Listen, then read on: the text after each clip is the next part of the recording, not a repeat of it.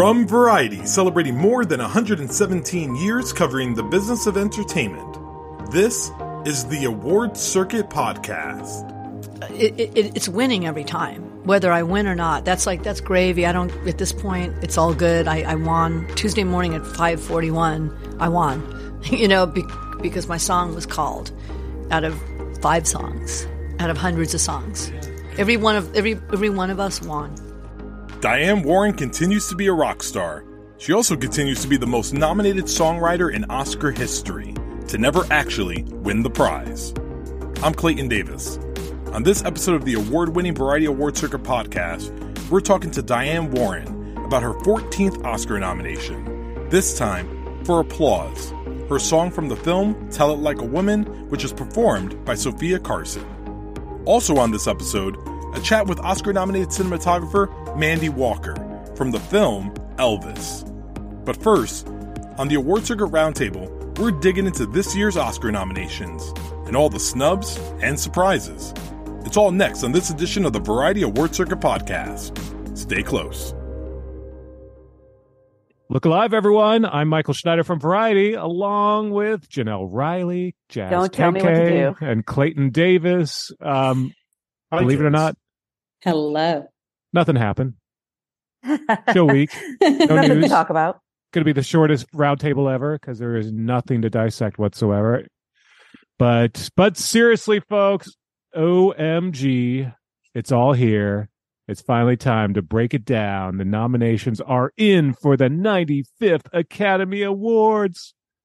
Woohoo! That's the part where you guys are supposed to sound excited. Yay! It's here. Still too tired to sound excited. They're Sorry. all still tired. It's the thing we complain about every time, which is why do they still do this in the 5 a.m. hour on the Pacific Coast? It's not 1995 anymore. It's the 95th Academy Awards, but you don't have to do it for the morning shows the way maybe you once did, right? Because There's no reason. There's no reason to keep this archaic tradition. well, Clayton had a good point. Is why not make it a primetime special? That's the way you do it. It's right there. It's right there for right the there. taking. It's You right there. sell it. You have like a musical guest maybe midway through. You make it like a special, and you get a sponsor. You make some extra money. You do like extra money, right, Academy? Right, ABC? So next year, hosted And then by... everyone can talk about it the next day. And hosted by Clayton Davis, by the way. And, Who had to get up I would be so much more upbeat and able to give coherent thoughts than at 3:30 in the morning. Right, because your call time was what, 2 a.m., right? No, my call time was 3:30. I got up at 2:30. Oof. Well, It was rough. But it was in Mike's neck of the woods, so it took me like 14 minutes to get there. And normally, if I drive to Mike's house, it takes like an hour and 15 minutes. Yeah. When But are then- you driving to Mike's house? Oh, we hang out on weekends. We do our own podcast separate from all of this. Do it. And then I had to drive from Mike's area to the office, and then I experienced what Mike experiences Yep. every week, and that Yep. is hell on earth. Yeah, welcome to my life. Sorry, Right. man. But We have to negotiate helicopters in the next round of contracts. See if jetpacks. we can get that. Jetpacks, which I believe, PMC is maybe negotiating. Maybe that's the future. It'd be great. So it all happened. I guess maybe first a couple of quick takeaways, then we can kind of dive into the categories. But Ooh, the takeaways. so as you've had time to digest the news, what are you thinking about today, Clayton? So actually my column this week, which will be out by the time you're listening to this, so we can talk about it now. One, that big takeaways was money. This was in the top 5 of highest grossing collective average, best picture nominees in the last 25 years. Last 25 years ago was Titanic, which had the highest at 199 average box office. And then the Green Book year was number 2, which I don't think anyone ever really puts that together, that Green Book year collectively had made a lot of money, but that's also Black Panther also. So a big part of that helps, yeah. there. And then here we are now with this year, helped by Avatar, Top Gun, Elvis, Everything Everywhere. Everyone showed up. So that was that. Another big takeaway was age ain't nothing but a number, because we nominate 60-year-olds and 70-year-olds and 90-year-olds and in major categories, and it makes me feel good. It makes me feel good. It makes me think about Jennifer Coolidge's speech at the Critics' Choice, "Ain't Over Till You're Dead."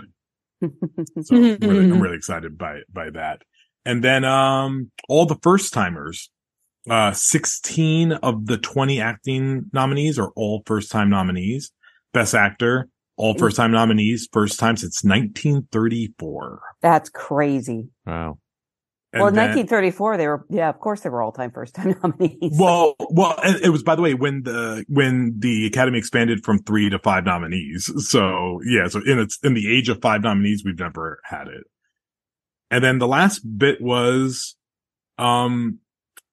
Academy, you're welcome for the gift of having the 5 biggest acts that you can program an entire ceremony around. Don't mess it up. Mike and I programmed it in 30 seconds, like literally 30 seconds. We were standing there talking to each other and we came up with it. You start with Naatu Naatu.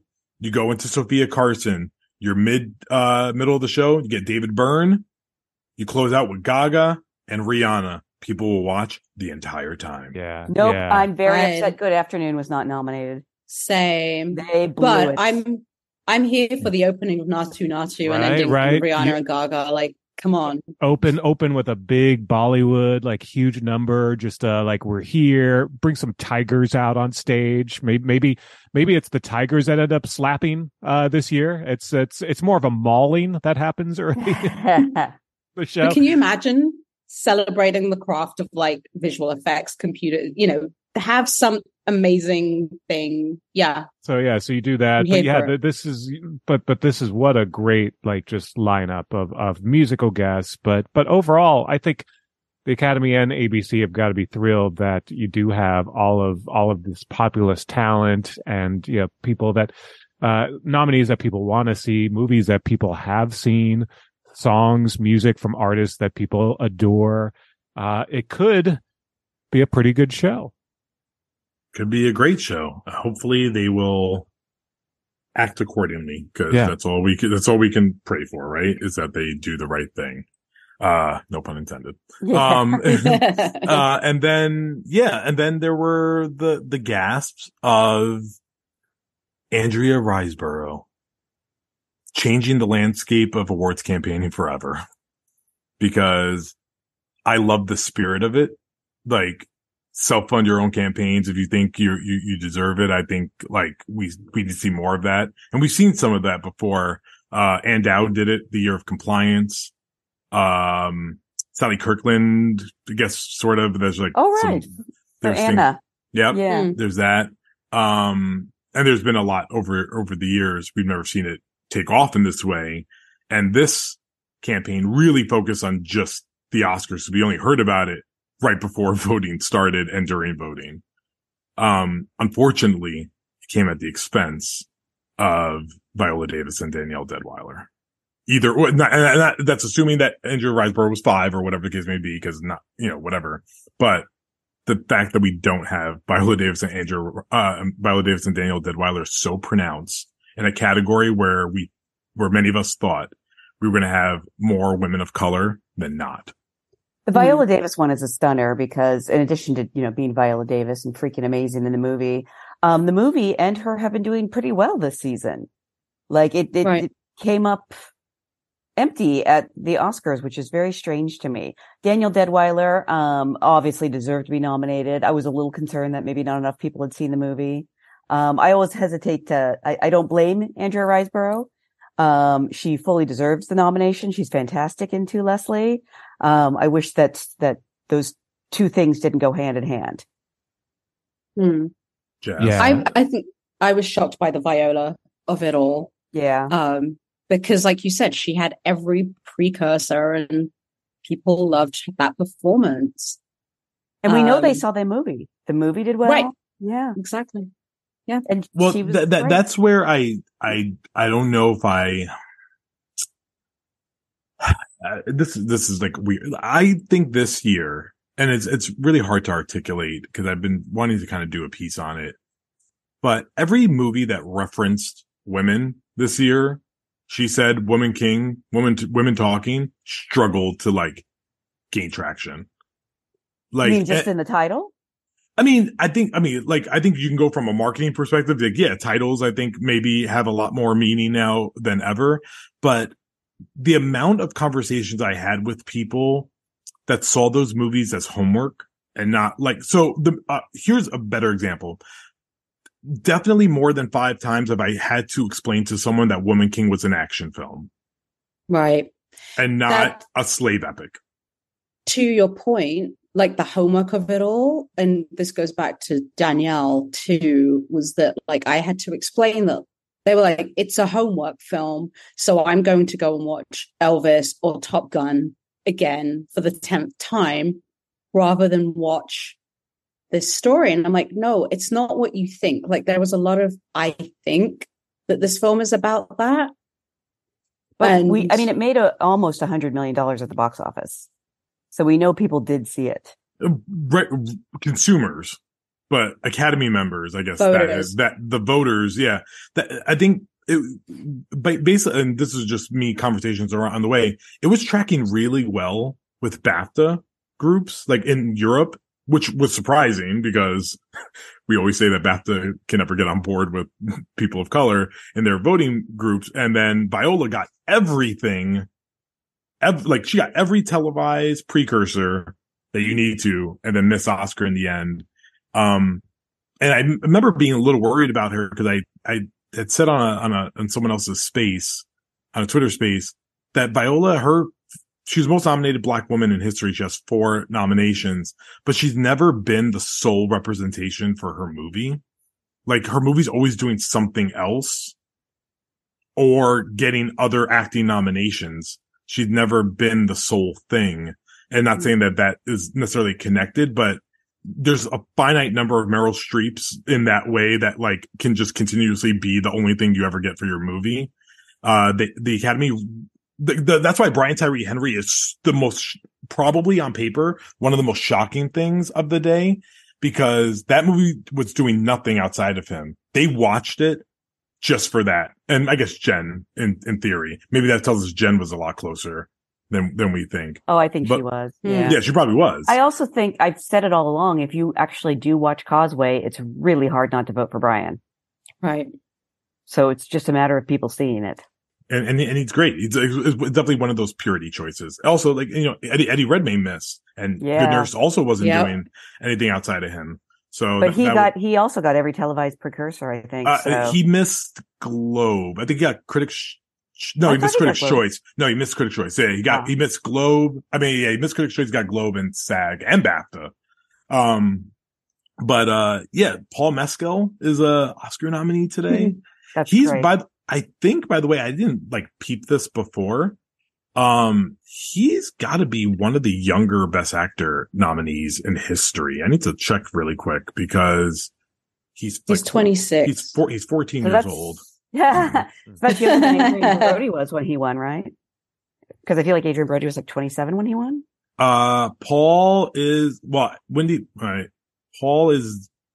Ooh, no, he just missed the top 10 because we have 4 26-year-olds in the 7 through 10 spot, which are James Dean the second time because they still count his age, what he would have been on that day. Ryan Gosling, Orson Welles, and Heath Ledger. They're like 26 and 302 days and all that stuff. So I think Paul's close to 27, but still very young. It's shocking that he did it without the movie doing anything else.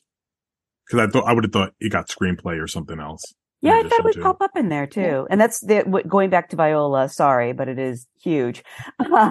When you said, she's never been the sole representation, I really thought the movie would do a lot better overall. It's very strange. And that's what also sucks a lot about it, because that movie just getting blanked. And it's like not saying that they didn't try. They tried so hard. Like it was. Gina was everywhere. Everywhere. It's just it is one of those things during an award season, and we see it time and time again. I even saw with like Power of the Dog. Like, there's nothing that Netflix could have done differently to make that win Best Picture. Sometimes you do everything right and it just doesn't get there. It becomes a hindsight revisit in 25 years. People will be like, what were you guys thinking at the time? And then we can, self-shame. But sometimes it's just not, you just can't get it going. I will tell you my other gasp moment was Claudio Miranda missing for cinematography in Top Gun. Oh, dear Jesus. When I say the noise that came out of my mouth. I don't know why I'm laughing, but I can't. My jaw. Him and Alexandre Desplat missing score, two people I thought were going to win their categories missing was pretty legit. Like, oh, damn. Top Gun, that was funny because Top Gun did the exact number of nominations I thought it was going to do. I had it missing song and it missed cinematography and got in song. So now I don't know. So, I mean, I know we were talking earlier about like, who we think could win Best Picture. Everything Everywhere Doing 11 has made the internet believe that it's over. But we've all been here many, many times. Mm-hmm. And like you mentioned, Clayton, this is a long, the longest. Yeah. This next phase is going to be going on for a while. I want to, if we're still on actors, I want to talk about the Judd Hirsch of it all, because him getting in, but not his Fabelman's co-star, Paul Dano. I'm sorry. I always forget which one it is. It's Dano, I think. But Judd had he had the meteor scene, I guess. Yes. And listen, the switcheroo is not very common. And when I say the switcheroo, like when one co-star takes place of another, especially after Judd missed SAG, it was just like, that's the thing. Yeah. Paul got SAG and Judd didn't. So, and that's where you're like, oh, okay. So then, I guess it's time for Paul to have his moment. But Judd finally broke the Henry Fonda record that's been living and breathing for so long, the longest gap between first and second nominations. It's now over. Judd Hirsch has it 42 years between Ordinary People and now The Fabelmans. Henry Fonda had 41 years. Wow. Between On Golden Pond and Grapes of Wrath. So he's won something. Good for already. Listen, Ke Kwan feels like the lockiest of locks that ever locked in award season. But Judd Hirsch slightly scares me a little bit because of the veteran vote thing we've seen happen before in history. I'm thinking of the Alan Arkins. I'm thinking of the James Coburns. Sometimes they're like, we love you. Supporting always goes weird. Or I shouldn't say always, but if something weird is going to happen, it's usually in supporting. Yeah, and he's the second oldest nominee ever in that category's history. He's how old is he now? He's 87. He's 1 year behind where Christopher Plummer was when he got nominated for All the Money in the World. I almost said All the Money in the Bloodshed. That was a great film. Which is a good sub quote for that movie. So I am slightly nervous, but I still think Key is the one, even if you thought that Everything Everywhere wasn't going to do it in picture, I feel like your one takeaway is Ke Kwan. Looking back, it's surprising to me that Stephanie Hsu wasn't considered a lock from the start. She ultimately got in at SAG. She ultimately got in at the Oscars. She's such the breakout performance of that movie. I wonder why people underestimated her for so long. I was part of me was just afraid to believe because everyone was so focused on Jamie Lee Curtis. But when she showed up yesterday, I was like, that's the way it was always going to be. You know what? Even because she only missed Globe the entire televised right, which has no overlap. Which is no overlap, and it was still hard for people to believe. I'm included in this too.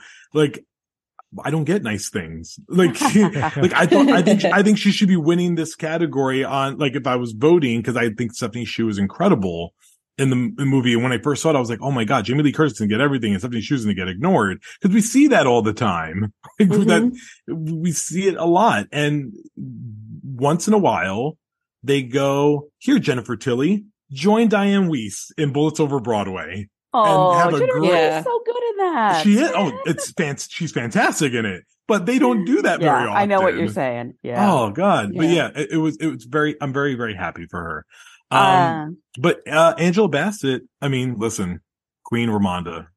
Like it's my Will Smith thing from last year. Like my heart. Like if I was voting, I would have voted for Andrew Garfield. I think he was actively the best in the category. But I wanted Will Smith to win for the reasons that predated the slap, obviously. And it's the same thing right now. Like I'm like, my heart is with Stephanie Hsu, but I want Angela Bassett to like. Well, that category, you can't go wrong. I mean, I'm going to be happy for whoever wins, I think. Just because we got up at 4 a.m. to write snubs and surprises. I just want to recap a couple of the other big ones. Decision to Leave. Completely left out after winning the Palme d'Or and Best Director at the Cannes Film Festival. In the song category, you said we got 5 great ones, but that means they left out Taylor Swift, Selena Gomez, and Pinocchio, Ciao Papa, which had been doing pretty well on the circuit, I think. Yep. Yeah. Ciao Papa was pretty big. Yeah. Big yeah. And then I guess sort of on the surprise side, we were worried that Joseph Kosinski wouldn't get in for Top Gun, even though he made DGA. But of course, Triangle of Sadness did pretty well, getting both a screenplay and a Best Director nomination. But not for Dolly De Leon, which I know we all wanted. Yeah. Yeah. That was one of the toughest pills to swallow when we were doing final predictions. I had Triangle of Sadness doing picture, director, and screenplay, exactly what it did with no Dolly. And you always look at stuff on paper, you're like, how does that that doesn't make sense. You don't do those 3 and you leave Dolly out of that. And then it was just like, yeah, in this year we have supporting actress that's buffing, like with talent. Sometimes you just get that big, I think she was close for sure. Yes. Yeah. But it was sad to see. But listen, record number of Asians nominated in acting, most in history, surpassing 2003. It's a good world to live in. And then Daniel Kwan, third Asian to do the trifecta, to pull a hat trick, picture, director, and screenplay. Yay. Wow. He's also very young. He is a infant as well. Yeah, obviously the other was Bong Joon-ho. And Chloe Zhao. Yes, of course. Yay. You always forget the most recent one because it's so true. It's so true. Like it was funny. I wrote something last year and I was like, only one woman is one director with Jane Campion. I was like, only one woman's one director. It was Catherine Bigelow. Like Chloe Zhao won last year. I was like, sorry about that. Which leads us to no female filmmakers nominated in Best Director this year. In a year when you had Gina Prince Bythewood, Charlotte Wells, Sarah Polley, really too bad. That was painful. I mean, and it expected, but then when you see it in real time, you're like, damn. Yeah. But women talking in Best Picture saved the Academy's life because people were going to pounce because then it would have been no movie directed by a woman either in the top category. But just a little shout out, there are women directors within animated feature and documentary feature. So we can give thumbs up where they are, but top categories they're missing. And Sarah Polley got a screenplay nomination. So she is a without Hildur. Without Hildur in that was pretty surprising. Yeah. Another kind of like nerdy, I don't know if you call it snub or not, but All Quiet on the Western Front doing so well, landing 9 nominations, including Best Picture.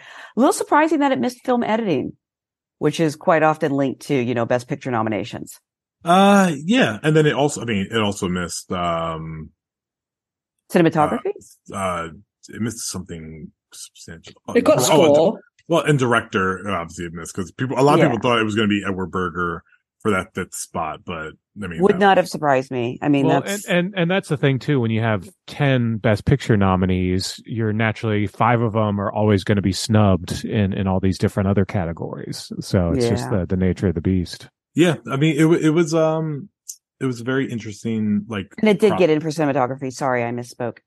Yeah, it definitely missed some editing. It was editing. Director, it has no acting category nominations.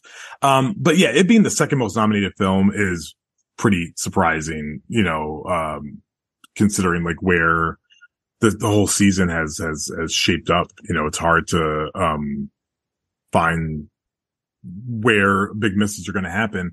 I think also back to Pinocchio for a second. It seemed like such a runaway for Pinocchio in animated feature, and I still think it wins right now, but it's a much more fair fight, and a more level fight between Pinocchio and Marcel the Shell, because Pinocchio has no other nominations outside the category now, which was what was given at the edge. And I believe when now voting opens to everyone and you're going through animated feature and there's this 88-minute long movie with a little shell that steals your heart, it might be an upset brewing. I don't know. I never count out Disney and Turning Red. So I was just going to say that. Turning Red has just been quietly there and quietly beloved. And I would not be surprised to see it come in and snatch it. Oh, I don't know if you saw this little stat I wrote about with Domi Shi now nominated for Turning Red. It is the 10th consecutive year that an Asian has been nominated in animated feature. This is the longest run of Asian representation in any category ever. A decade-long run. That's a fun stat, Clayton. It is fun. I'm full of fun, useless stats that do nothing for you unless that is a useful stat, Clayton. It's too bad they take up. Yeah, and it's too bad they take up space in your brain because you might forget how to drive or something. I know, the stuff I know that, I just hope one day I'll be able to tell you what the 8th planet is. That I'm just saying that no one knows about planets anymore. Yeah. Pluto's still a planet. I'm still calling it a planet. It's Uranus, right, Clayton? Yeah, it is. Exactly. Actually, the last bit I want to talk about that we didn't discuss was now with Everything Everywhere being the most nominated movie, 11. Mm-hmm. So I guess we'll talk about this. Who is the number 2? What is the number 2? Because I feel like that is what is getting muddied. And my feeling has always been, like the year of Nomadland, and why Nomadland was running away with it, no one could agree on the number 2. So since that wasn't an agreement, then there is no number 2. Because in La La Land year, we knew what number 2 was. It was Moonlight. And then Moonlight did it. So if we can't agree on what number 2 is, then there is no number 2, and then it's just Everything Everywhere. So what are your thoughts there? I think it's, well, no, never mind. You go ahead. No, I keep shifting. Yeah. Between. Look, I mean, The Fabelmans is right there. It's Steven Spielberg. It's you can't, there's absolutely nothing wrong with it. It's got these great performances. Michelle Williams made it into Best Actress, by the way. Yeah, which is great. It's great across the board. You can't argue with any of those crafts. Here's where my moments go from. Tar got in for editing. I don't know if it's right. So it's don't underestimate. Tar overperformed. Tar overperformed for sure. It got cinematography, right? Cinematography and editing. And everywhere it landed in a lot of places where we didn't think it would land. And then Elvis is popular, even though Baz didn't get director, which we were kind of, I don't know. That's the thing. I don't know. Banshees. And there's Banshees. Banshees is right there. Banshees didn't get cinematography, which really bums me out. But tied for, second place. By the way, can we just talk about in hindsight and how weird it is that Banshees could never get arrested in cinematography? And it seemed like such an easy pickup. Stunning film, yes. Because by the way, cinematography, now that Top Gun's not there, the only film that's nominated for Best Picture and has ASC is Elvis. By Mandy Walker. Yeah. So, but I don't think I'm about to say that Elvis is about to win cinematography, which I guess maybe it could in theory, but then we have to look to films that didn't get ASC. And there have been 2 films in history that have won the Oscar without ASC, and that was Pan's Labyrinth and Glory. That's going way back. Wait, but Pan's Labyrinth didn't win. Oh, you mean in cinematography only? Yeah, it won cinematography, but didn't get nominated for ASC. So, also those Banshees nominations are all pretty big ones. Yeah, but 4 acting nominations. but what's super weird about that is Banshees is also going to be one of those movies that could win maybe 4. Like, if you told me it won 4, like something, or 3, I'd probably believe you. But if you told me it won nothing, I'd also believe you, because I don't think it's, I think it's maybe number 2 in 2 categories, and that's picture and screenplay, which is weird. I am not counting out Colin. I'm not counting out either of the supporting actors, although a lot of people really love Barry. I mean, purity vote, yeah. which is probably what's ruining it for Brendan Gleeson. I don't know. I don't know if anything's ruining it for Brendan. He seems to be having a great time. No, it's ruining it for Brendan. He hates it. No, it's been great. I'm so glad that Brendan Gleeson's an Oscar nominee today. I know, right? It's a good world to live in. If for everything else, I can just say Brian Tyree Henry and Brendan Gleeson are Oscar nominees. Yeah. Brian, I cannot believe like he actually pulled it all. It makes me so happy. His reaction too was the best, wasn't it? Yes, yeah. Well, he started screaming in an elevator, and he thanked the man who gave him a hug rather than run away. It's a good world to live in, yeah. But we're still trying to figure it out. All right. So your thoughts are you don't know who number 2 is either, and we're just like we're all. I mean, we don't know, but it's probably one of 4 other movies, which is Banshees, Fabelmans, Tar, and I'm still not counting out Top Gun yet. Like I still think that movie could do it. It just now it now took off a win from its night.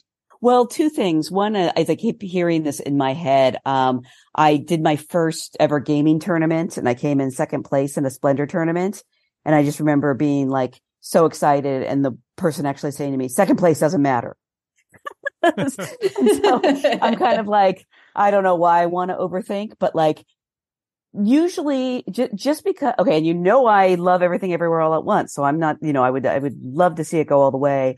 Just because it's the leader in nominations doesn't necessarily mean it's the lock for Best Picture. Like, haven't we seen this before where the movie gets the most nominations and doesn't necessarily win? In the expanded era since 2009, the movie that had the most nominations has won Best Picture only 4 times. Yeah. So last time was Shape of Water. So again, like I mean, I don't know what's first. I don't know what's second. We still got a long ways to go. Ask us in a couple of weeks. Yeah. A couple months more likely. Yeah. True. Yeah. So, well, but we digress. I think we ended on My Year of Dicks. Oh, which is really good. By the way. It is really good. By the way, I'm so glad that I had it all. Like as soon as shortlist came out and I saw it, I had it predicted, and it took out in the end. Stop second guessing yourself when you're predicting stuff. But it's actually such a good movie, and I actually think people are going to be curious to watch it, and then it might be a little sneaker. Yeah, if you watch it, it's very sweet and interesting. And how much fun was it having the Oscar nominations just with an audience and hearing the reactions rather than just not That's why having do it in prime time. That's like by the way, what we said. Mike, I don't know if you realize this, but the creator and writer of My Year of Dicks, Pamela, I think it's Ribbon or maybe it's Rabone, one of the original recappers for Television Without Pity. I hope it's not Rabone. Michael. Ooh, well, one last bit of Oscar trivia I just got to say real quick. Tom Hanks and Cate Blanchett are both in 2 Best Picture nominees, right? Or in 1 each, Elvis and Tar. Yes. They now have appeared in 10 Best Picture nominees in history, second most for any actors, or tied with DiCaprio and Nicholson. Only Robert De Niro is ahead of them with 11. Mm. So somebody's going to break it soon. More fun facts. Kate's also in Pinocchio too. Oh, not made for Best Picture though. This is true. Never mind. Mike, Scrap that. Mike, were you a Television Without Pity fan? Yeah, back in the day, I thought they pioneered sort of the recapping as we know it now. And yeah, it was sad to see that go. And I don't even think their archives are available anymore. Oh, that's true. They were very, very funny. Yeah. Early days of the internet. Shout out to Pamela, blogger. That is a nice fun fact, Janelle. So see Janelle bringing it with the fun facts as well. And if I had more than 4 hours of sleep, there would be so much more of that. Well, we have many more weeks of chatting about this race to come here. So more time to conjure up more fun facts. Don't threaten me with a good time. All right. Well, on that note, get some sleep, everyone. Rest up, take your vitamins, because we're going to be doing this till March. And by the way, Emmy season's starting. FYI, Emmy season is starting. So look alive, everyone. I love Emmy season. It never ends. See you next week. Bye. Bye.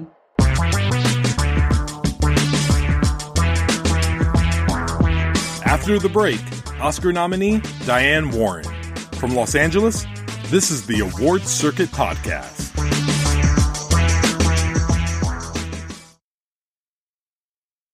And we're back.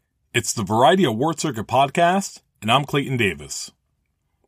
Diane Warren received an honorary Oscar this year after 13 nominations that have not yet yielded a statuette. However, she's not bitter about it in the slightest. Each time she's nominated, which she is again, with her 14th career nom for the track Applause from Tell It Like a Woman, it feels like just the first time. Recognize who you are. Sometimes I know it's so hard, but you shine. You're a supernova superstar. They can't stop you.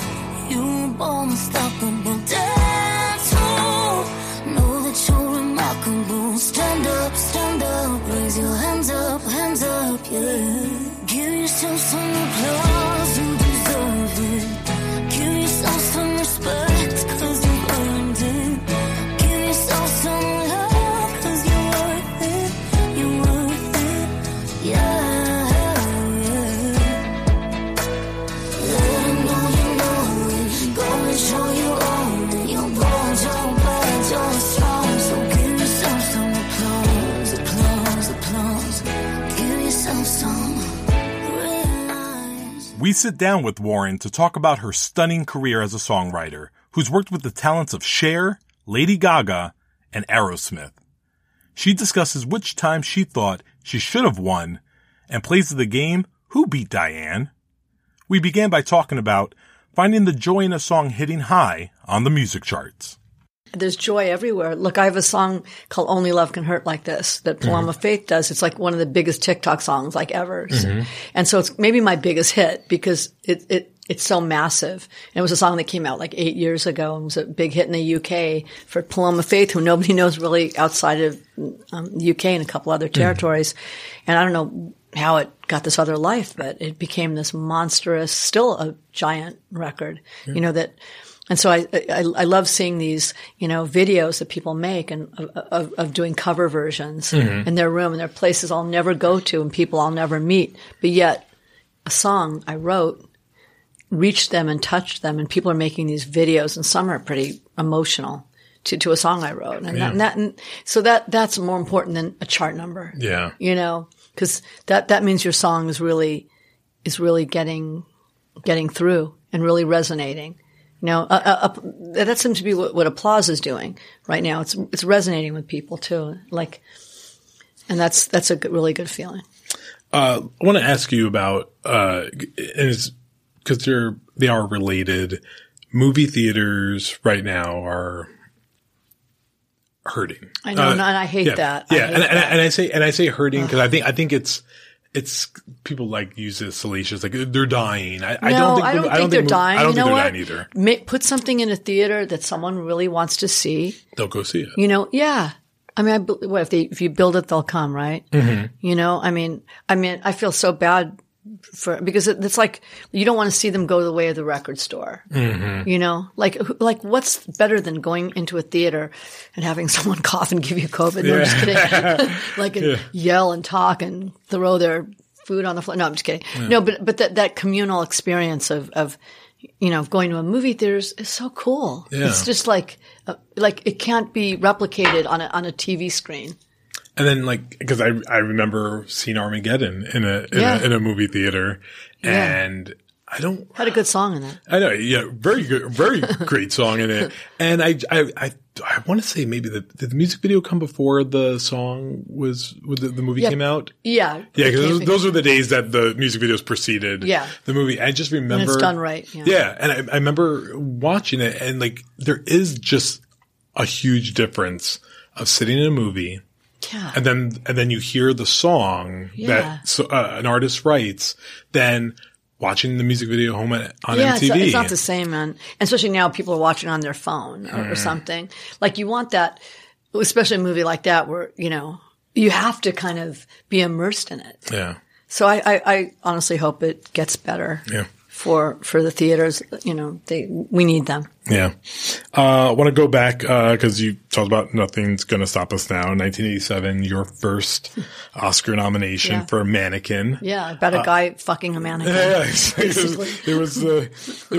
It was all uphill from there. Yeah. It was awesome. For what Diane Warren would bring us.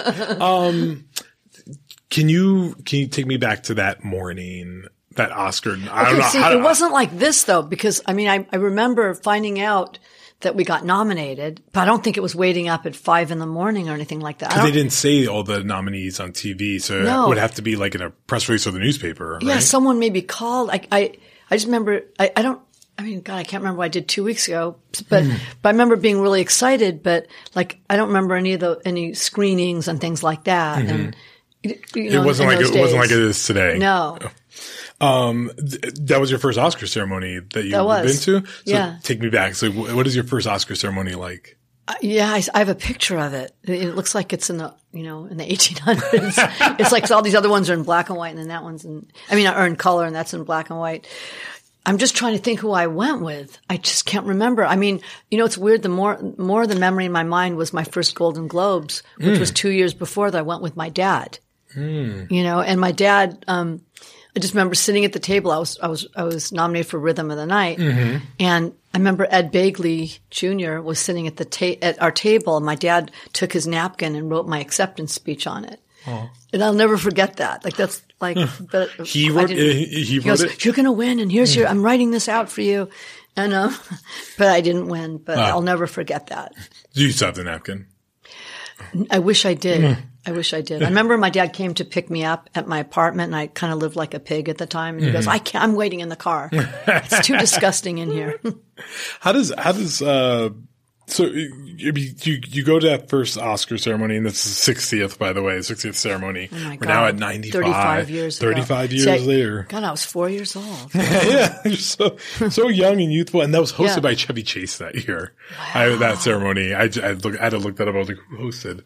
Wow. But looking, as you've gone through these years, like, I mean, you go to that first Oscar ceremony, there had to be a feeling of, this is it. Like I'm probably done after this. Like there's like, how can it get any better? And then I just remember being excited, and it's really weird. I don't remember the whole thing. Do you remember who you sat next to maybe or no? I went with Albert. Mm-hmm. But I don't remember, you know, thinking I was going to win or anything. Yeah. You know, good. That's good. Yeah, it was good. And it stayed with me. It would be 9 years before you would return. Yeah. With, Because You Loved Me from Up Close and Personal. Right. Another one of your biggest hits by one of the greatest singers of our time. Absolutely. I remember you and I had a conversation. I asked you, have there been any ceremonies that you really thought you were going to win? Either. And you said there were two, and that was one of them. And that's one of them. That's one of them. And I went with Clive Davis. Took Clive as my date, right? I remember that was the one I really thought I was going to win. And hosted by Billy Crystal, by the way. So that's a Billy Crystal ceremony. Billy Crystal was awesome, right? He was like the best host. That's a good ceremony. That was great. And then, you know, until I didn't win. You don't have fun And then we went to Jerry's Deli, and I ate I remember eating 2 orders of French fries. I was drowning my sorrow. I love French fries. Yeah, I do. So nothing better to drown your sorrows in. And the other one, of course, was, you know, Till It Happens to You. That, going back just quickly to that, when you, obviously, you know, there's ways to look at it, but like, you know, you lost so many times. Like when you see the people who win, Are you like, and you don't have to get specific, but are you like, oh, you know what? That's actually I'm so really, happy for you. Yeah. No, the one time, it was one time it happened like that. When I lost, to Randy Newman with my song I wrote for Pearl Harbor, There You'll Be. Mm-hmm. And you know what? That's my personal favorite of yours, by the way. Oh, thank you. That's one of my That's my favorite. personal. Thank you. That's my the last song, one of the last songs my mom heard of mine. Oh, really? So it has a special place in my heart for that. And I remember writing him a note the next day. Really? Going, I'm, if I had to lose to somebody, I'm so happy you're finally winning. I wrote him a really nice note. So I didn't mind that. At that point, Randy Newman had the record at that point. Yeah, I'd probably beat it at this point. Yeah. You know why? Because he was nominated for song and score. Yeah, there's very few. There's very few of the living the Ophers, we call them. There's Ophers. The Ophers. It's you because listen, Greg Russell. Kevin O'Connell was a long time, and he wrote me a really nice note. Because he won on the 21st time. Yeah. And then there's one more too. Thomas Newman. Thomas Newman is the big one right now. It's a Newman family thing, huh? I know it is, and you think, but he'll win. And my thought has always been not everyone has to win an Oscar. Yeah. I meant what I said in my speech. I mean that from the heart. Mm-hmm. It's not losing. Yeah, I make jokes. I'm a 13-time loser. I'm probably about to be a 14-time loser, whatever. Yeah. But it's okay because it is really winning to have the respect of people that I really respect. If you really look at the names of the people in the music branch, it's the best of the best. Yeah, it is. It's like, they're the best composers that are alive and songwriters alive in the world. They only can pick 5 songs. Yeah. How is that, not winning? So, and that's I mean it. That's what also becomes really, that's, I think, what makes it more profound and really speaks to the respect people have for you. Because especially in recent years, the movies that you've written the songs for, these aren't like the Avatars. These aren't like and Avatar didn't get. Avatar didn't even get in. They are they're seeking you out because they know a Diane Warren song is in contention and they know it's really cool. I don't take that for granted. Yeah. And these are good songs. They're quality songs. Yeah. That stand, and of course they fit the movie, even if it's not a big movie. But what's good about some of my songs is they live outside the movie. For sure. And they resonate. They make you feel something. I've always wanted to really ask someone from the music branches, but I'm so glad you're going to be the first one I ever asked this to. So we pundits and awards enthusiasts have had this discussion for a long time. I'm neither here nor there, but original song, is that a category? Do you believe that you have to see the movie in order to vote for the song? Do you think, is it the song itself or in the song in the context of the movie? Well, you do. As a voter, for you, I want to see the movie and how the song. It plays for the movie. But that won't. But a song could be in the end credits and maybe not in the movie. And if it's a great song, it's still a great song. They had this rule a while ago that you had to judge it on how it's used, and you had to actually go to a theater. That's why there was only 2 songs some of those years. Remember? Oh the Rio years. Who has time to go to a theater and then do all that? Yeah. So it's basically, look, it's how the song is used, but it's the quality of the song. That's what I judge it on. So the song that's written. The actual song that's written. Yeah, so if you listen to the song, it could be in the movie in this really great part, but if it's a shitty song, you're not going to vote for it. That's true. Okay. I'm glad to get clarity there. Cause I was trying to figure out, I was cause obviously there's, I think of something like Jai Ho, the Slumdog Millionaire year. Oh yeah.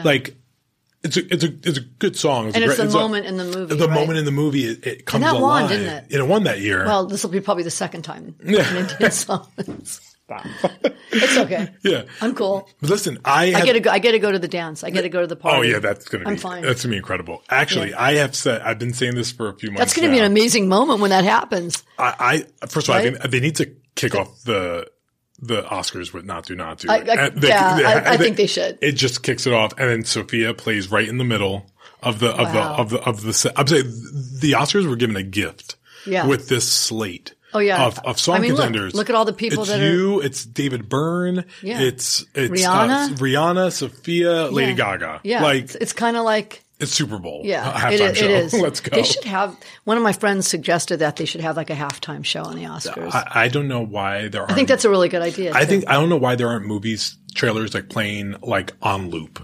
They should just make a Super Bowl extravaganza movie style. And then no one would turn off because they're waiting for exactly halftime. But I guess the dangerous they turn it off after. Yeah, though. right. Maybe. Two more questions for you. Just looking what I've been saying the last few months. This is your 14th nomination. Yeah. And if it's not this now time, it's catching up to my emotional age. But listen, I love doing year in advance predictions because they're always off the kilter stuff. Yeah. But I think you're going to win next year. It's going to be so meta. Yeah, it won't be. It's not going to be this year. I'm cool. Yeah, I'm cool with it. But if it's not this year, next year, I know you have a song coming for the documentary. That and the 80 for Brady song. I'm excited about. I got some superstars on that. I love the 80 for Brady song, but I want the meta like Diane Warren one original song for the doc that's about her life. Wouldn't that be cool? Like I wrote a great song for that. Yeah, I'm sure. I hope it comes this year. It's got to be the best thing you've ever done because it's your It's one of them. Yeah, it's really great. I just have to find somebody great to sing it. How many? It's probably an impossible question to answer. How many songs do you think you have that haven't been released or let out into the ether? A lot. Some of my best ones. You think hundreds? A lot? Wow. I'm always on to the next one. So I'm, I just was almost done with a great song today, and then as soon as that's done, I go right to the next one. Really? Yeah. But some of my best songs no one's heard. How many songs do you think you write a month or a year? No, I know one a week. One a week. Yeah. One a week. Yeah. I'm on the schedule too. I'm very, yeah. What director would you want to work with that you wish they would just call you already and say, write a song for my movie? Okay, so I would love to do something with Steven Spielberg. And we've talked about it. It hasn't happened yet. Yeah. But I hope it does. Is he kicking the can down the road? Do I need to call him? Do I need to call Steven and be tell him, come on, Steve. Diane's sitting there waiting. It almost happened one time, a movie a long time ago. But, if it happens, it'd be great. I respect him so much. Yeah. I love that he finds so much joy in what he does too, and he's so brilliant, and he can do so many different, kinds of movies. And I remember the year with Schindler's List and Jurassic Park the same year. I don't know. What a year! I really respect him. Yeah. Looking through, I just want to go through. This is a little bit of a pop quiz on this, and we know that you aren't going to know all of them, so it's perfectly fine. But I'm going to name your nominated song. You tell me if you remember the song that won that year. Oh God, I'm not going to remember. Okay. Well, one I will, or two I will. Okay, so let's try this. I'll even make it a little easier. I'll go in order. So let's start with Nothing's Gonna Stop Us Now. I do know that. It's Have Had the Time of My Life from Dirty Dancing. Great song. Yeah, it is great. And that's one that in the movie, but it was great. Because You Love Me? I know what I lost to then. It was Evita. You Must Love Me. Yeah. I remember Tim Rice calling me and saying, you should have won. He did. The next day. He's a lovely guy. What I remember, just interesting, that was the first year, because I've been watching the Oscars since Silence of the Lambs. I wanted to say, I've been watching the Oscars since silent movies.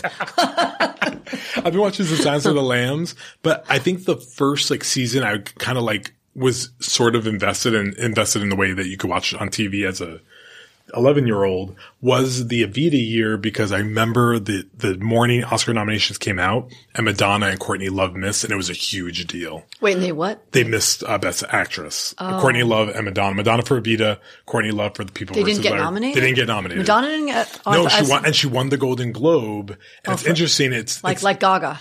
It's the only time... I think it's one of two times in recent memory that a Golden Globe winner for Best Actress Comedy or Musical didn't make the lineup, and someone else that was nominated got nominated and won Wow. the Oscar, and that was Frances McDormand. Oh, wow. Yeah. You know what's strange? That's, I mean, back we were talking about before, who remembers? Like in my mind, like Madonna was nominated. Yeah. And Courtney Love for Larry Flint. Larry Flint, yeah. And she was great in that too. So people don't remember all that. Yeah. Like they remember like if someone was great or not. That was the year that birthed Edward Norton to the world. I remember because he was in Primal Fear that Yes, year. that was a great movie. And everyone says I love you, and People vs. Larry Flint. Okay. Wow. 1997, How Do I Live? How Do I Live? Yeah. What? Oh, well, who can forget that? That was the year everybody went, let's just have fun. If you want to get drunk, go get drunk. Because guess what was out that year? Yeah. Titanic.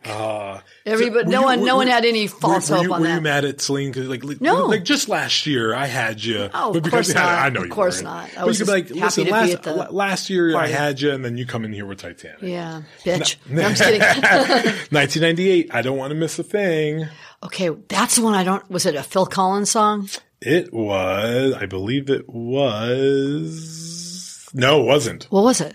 It was When You Believe, Prince of Egypt. Oh Stephen wow, I did Schwartz. another song in that movie called "I Will Get There" that Oh. Boyz II Men did. Oh, is that your suit? Yeah, yeah. Look at that. Yeah, I've been around. Music of My Heart. Okay, wait, hold on. What? That's 1999. Okay, was that a Phil Collins song? That was No, I know what the Phil Collins one was. I don't want to miss a thing. Okay, I don't know what won that year. It was Phil Collins that year. Okay. You're right. You'll Be in My Heart. Yes. Tarzan. Okay. Going to There You'll Be. Randy Newman. Hey, you know, It's all right. It's all right. I was cool. We'll take I was it. okay with that. I remember I had a funny story. I remember Paul McCartney also lost that year, and I remember standing outside, like, you know, the lobby or something, going, if the 7-year-old me knew that she'd be a loser with Paul McCartney, and he didn't laugh because maybe he thought he was going to win, and I was just like happy to be there. Is that the first time you met him? Yeah, it was the first time I Really? met him. He didn't really laugh. He at didn't that. really laugh at it. Grateful from Beyond the Lights, which I, by the way, love that movie. Yeah, isn't that a great movie? Gina Price by the Wood. That's a great movie. Precious and Cargo. that never got the attention. Nope, Gugu except- Mbatha Raw. Yeah, is, she like, was still- amazing. She is. That was a great, and Machine Gun Kelly was in the movie. I'm working with him actually. Oh, yeah. You know, it's funny. But what did I don't remember what I lost. I'll give you a hint. That was a crying Chris Pine in the audience. He cried during one of the performances that won. What was it? Did I cry too? Just kidding. Common and John Oh, right. Legend. Next year, It Still Happens to You. Okay. I remember what won. Don't even get me started. Yeah, and that was the year that of all the years, that's the year I thought I was going to win. Yeah. And I predicted everybody it too. predicted. I don't know, like, you know, those moments when, like, 'cause, like, after her performance, which was stunning with all the survivors, and she was hitting notes like out of the stratosphere. That, like, that performance was insane. Commercial break, and the winner is, and I was like, can we have our votes back after the performance and vote again? And then that was the one that was painful. Yeah. You know, that was painful. You feel like you were just right there. Yeah, but you know what? It wasn't meant to be, and I did win the Emmy for that. Oh yeah, you did. You know? Yeah, I forgot. Gaga didn't, but I did. 2017 is the Marshall song. Yeah, Stand Up one for of my Something. favorites, by the way. Yeah, and you lost to again one of those. Oh, what did I lose to? Coco. Oh yeah. It's Remember hard Me. to.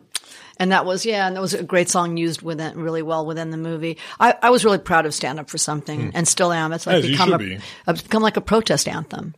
And Chadwick. So Yeah, there's always Chadwick Boseman. Really not. By the way, lovely guy. Humble. I met him twice, and he was precious cargo. Just lovely. I love how you Yes. say that. I'll Fight from RBG. Was that Gaga? That was Gaga. Yeah. That was Stars Born. Born. Yeah, that was like not any chance there. Too. That Again, happy to be at the party. I was just happy to be. You know, I'm like, hey, thanks for inviting me. I was not a popular kid. I didn't get invited anywhere. The one I believed for a good amount of that season, I thought you were going to win ESOC from ESOC. Yeah. Okay. So that's another Life one. Ahead. I wasn't super bummed out when I didn't win, but I thought because it's on my dad's birthday, the Oscars that year. Really? Yeah. And then And then I have a friend of mine who one of my really good friends, Leah, that passed away like, about 8 years ago. God, maybe it's more. She was like my best friend. And standing in line was at that weird Oscars ceremony at Union Station. And what's her name? That did the Hear My Voice song. God, I'm about to say Jasmine Sullivan, not Jasmine Sullivan. I will get it for you. Yeah, I forgot her name, and she's great. She was telling me that her mom's best friend was my friend Leah's best friend. And as we were about to go into the theater, Celeste, yeah. And as we were like literally, cause they had people, stay out because of the COVID and all that. And she told me that when we were in line to go in, I go, and I go to Laura Pussy and I go, we're going to win. I just got a sign, cause that. And then I didn't. And you know what? Her won that year, and I'm working with her and she's amazing. And that's all good. Little genius, her. And then somehow you do. What did I lose to that year? From 4 Good Days, which is just last year. Well, that was last year? Wait, hold on. Wait. What's wrong? See, I'm telling you the recent ones are always tricky. Isn't it weird? Wait, I'm going to remember this. Hold on. Wait, I can't remember. It's a similar, there's a character from another one of your, another song that what was it again? Oh, just remind me. James Bond. Time to Die. Fucked by James Bond. I've been fucked twice. No, I'm just kidding. Thanks, James. No, fight Daniel Craig. It's his fault. No, it's okay. That one was okay. I had the only one that was beaten by a James Bond song that was going to win was Till It Happens to You. And then it was at the time they had that rule that it was eligible if it was a song from a documentary could be eligible for an Emmy and an Oscar. Ooh, and then and then I won the Emmy for that. Pretty just cool. Winning Emmys and Grammy. When was your first Grammy? I've only won one Grammy, so my first was just one. My first was my last.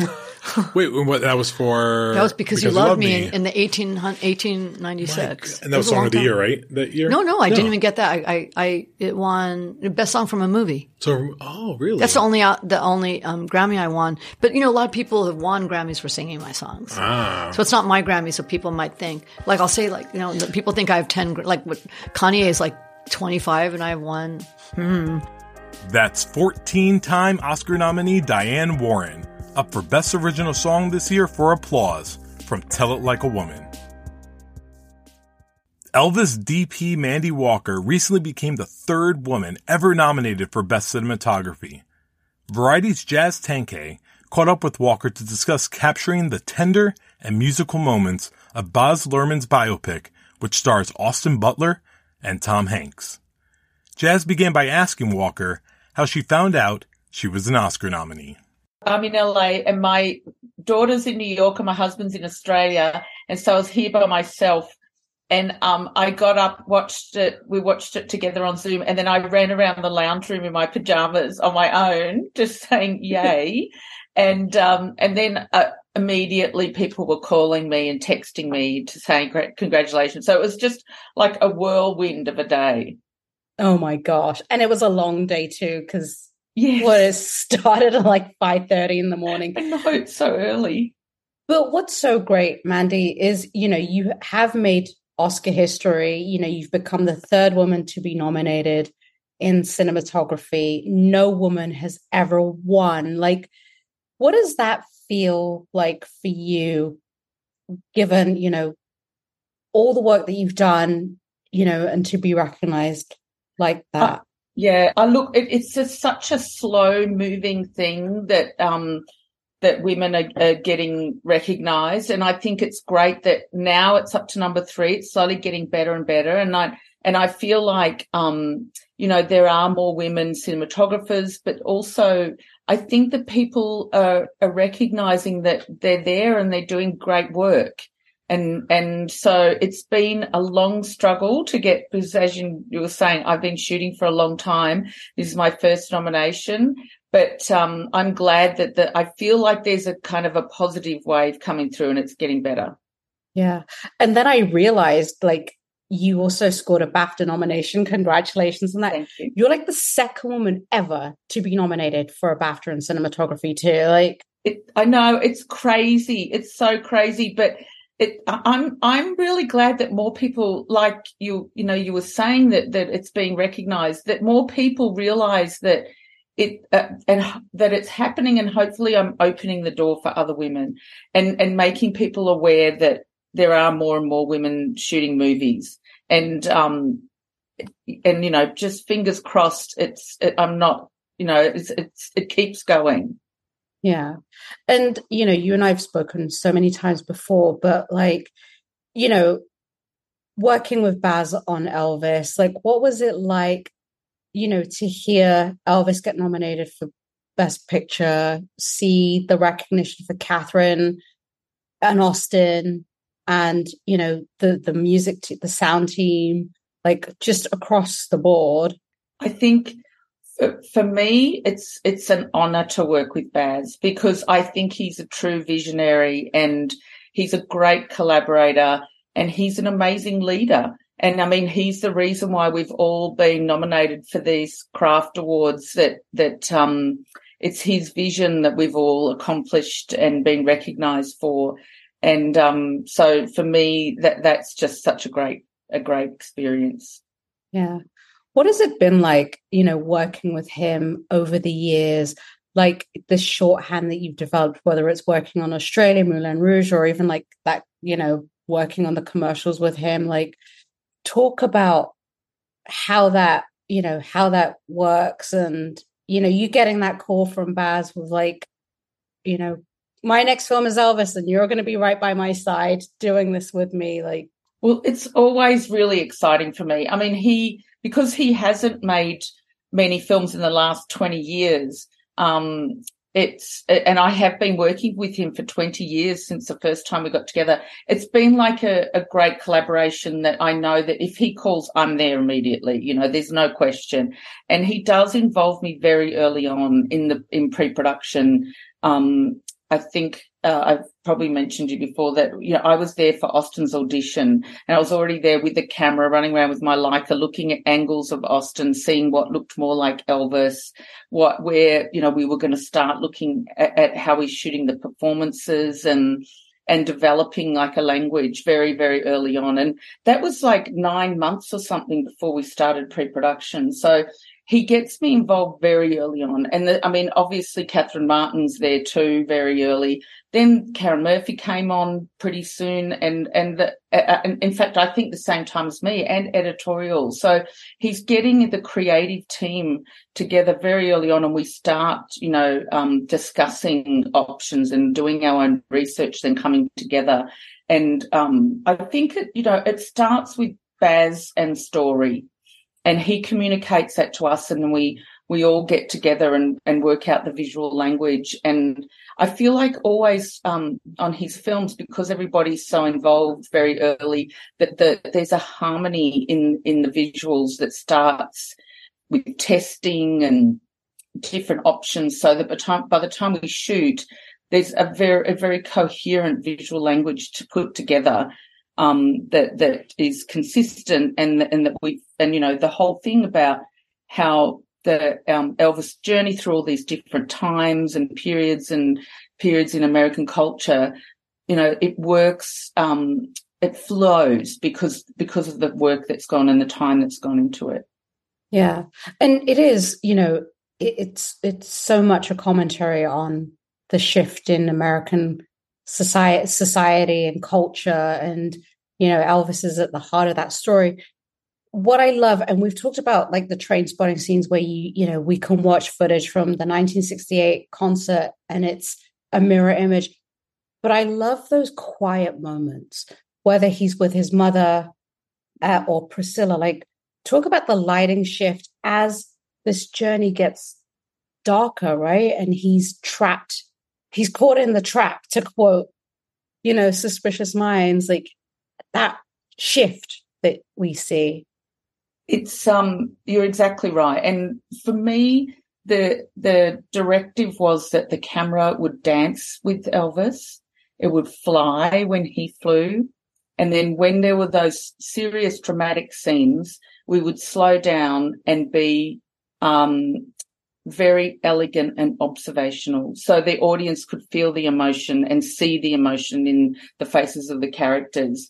So, and the other thing is that I just wanted to show the progression of his life slowly, as you're saying, he gets more and more trapped, and he ends up living in the hotel at the International, the Hilton, and especially that scene comes to like a head, that scene where his father comes in and says, where you know, and Austin realizes that Elvis realizes that he can't leave the Colonel, and he, like as you say, he's trapped. And then I had the light is the lights of Vegas on his face, and it's like it's sort of still affecting him, and the kind of glitter and glitz is there all the time. And then as his father leaves, he closes the curtains, it goes completely dark. And to me, that represented emotionally that there is no turning back, and that's, you know, that's the finish of the options for him. Yeah. One thing that I've talked about with Baz is the impact of this film. You know, Elvis, he's introduced Elvis to a whole new generation. You know, it felt like there was like, is Elvis known? You know, like it wasn't. Now, you know, the young kids have seen it. They know who he is. What is it like for you to be a part of this, that like Elvis is now in the ether again?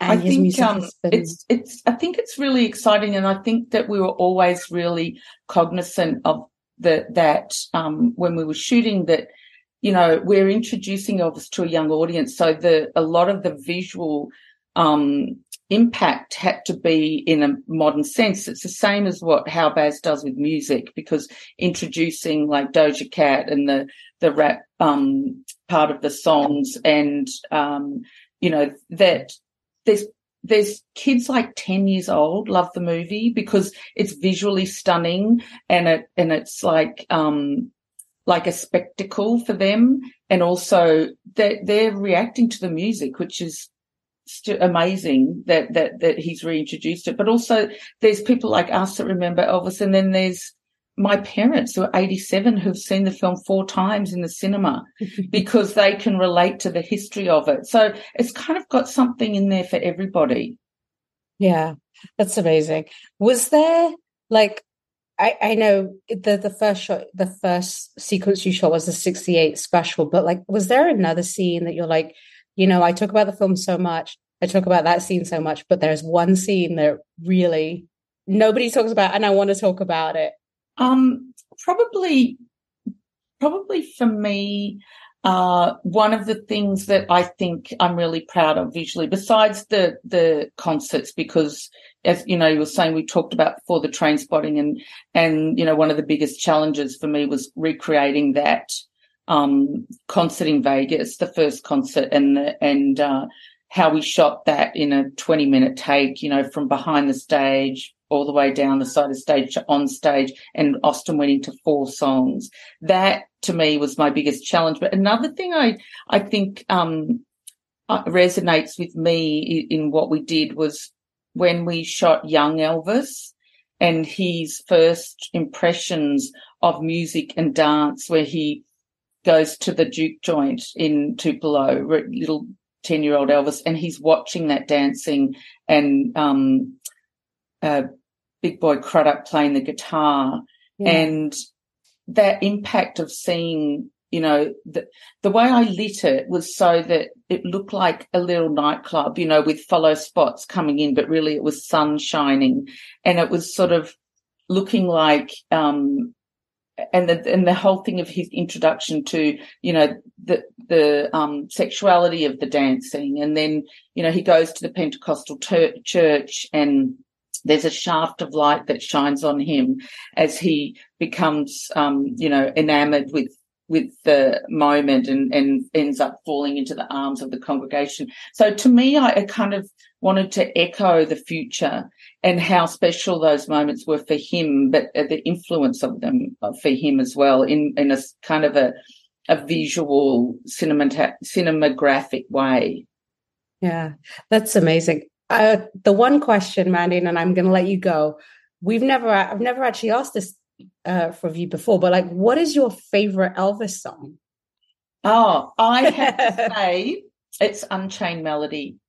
And for me, like it brings me to tears when I watch that last scene in our movie.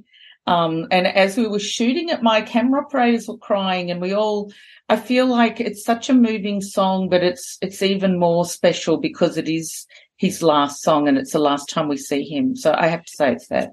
Yeah, that was an incredible sequence. And, even now when you go back and watch, you're like, wait, you're so enchanted by Austin's performance that when you do see it's the real Elvis, your jaw just hits the floor every single time.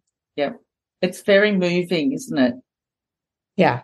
And you're like, and you're hearing that's the real Elvis at that point, because it switches, right? It's like young Elvis is Austin, and then onwards it's mix. It's I'm pretty sure it's Elvis singing the whole time, so Austin's miming, but he's so great at miming, and that you can't tell. And I mean, the other really exciting thing for me, I just have to say, is working with Austin and how incredible a performer he is, and how he let us dance with him on the stage. And he's just also such a great person and human being, and works so hard. And we were just also enamored and respectful of him the whole time. He's just incredible. Amazing. What did you do to celebrate, Mandy? The nomination? I haven't done anything yet because I've been here on my own. I'm going out with some friends tomorrow, and I was here by myself having a glass of wine, but no, I haven't really done anything yet. Nothing official. So I'm looking forward to when my family comes back too. We'll definitely have a little celebration. That's Oscar-nominated cinematographer Mandy Walker from the film Elvis.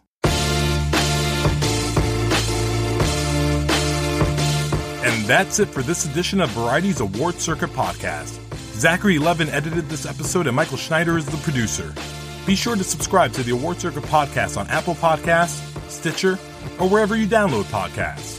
Also, head on over to Variety.com and click on the Award Circuit tab to find the latest Oscar predictions and key races, as well as your daily fix of news, analysis, and reviews.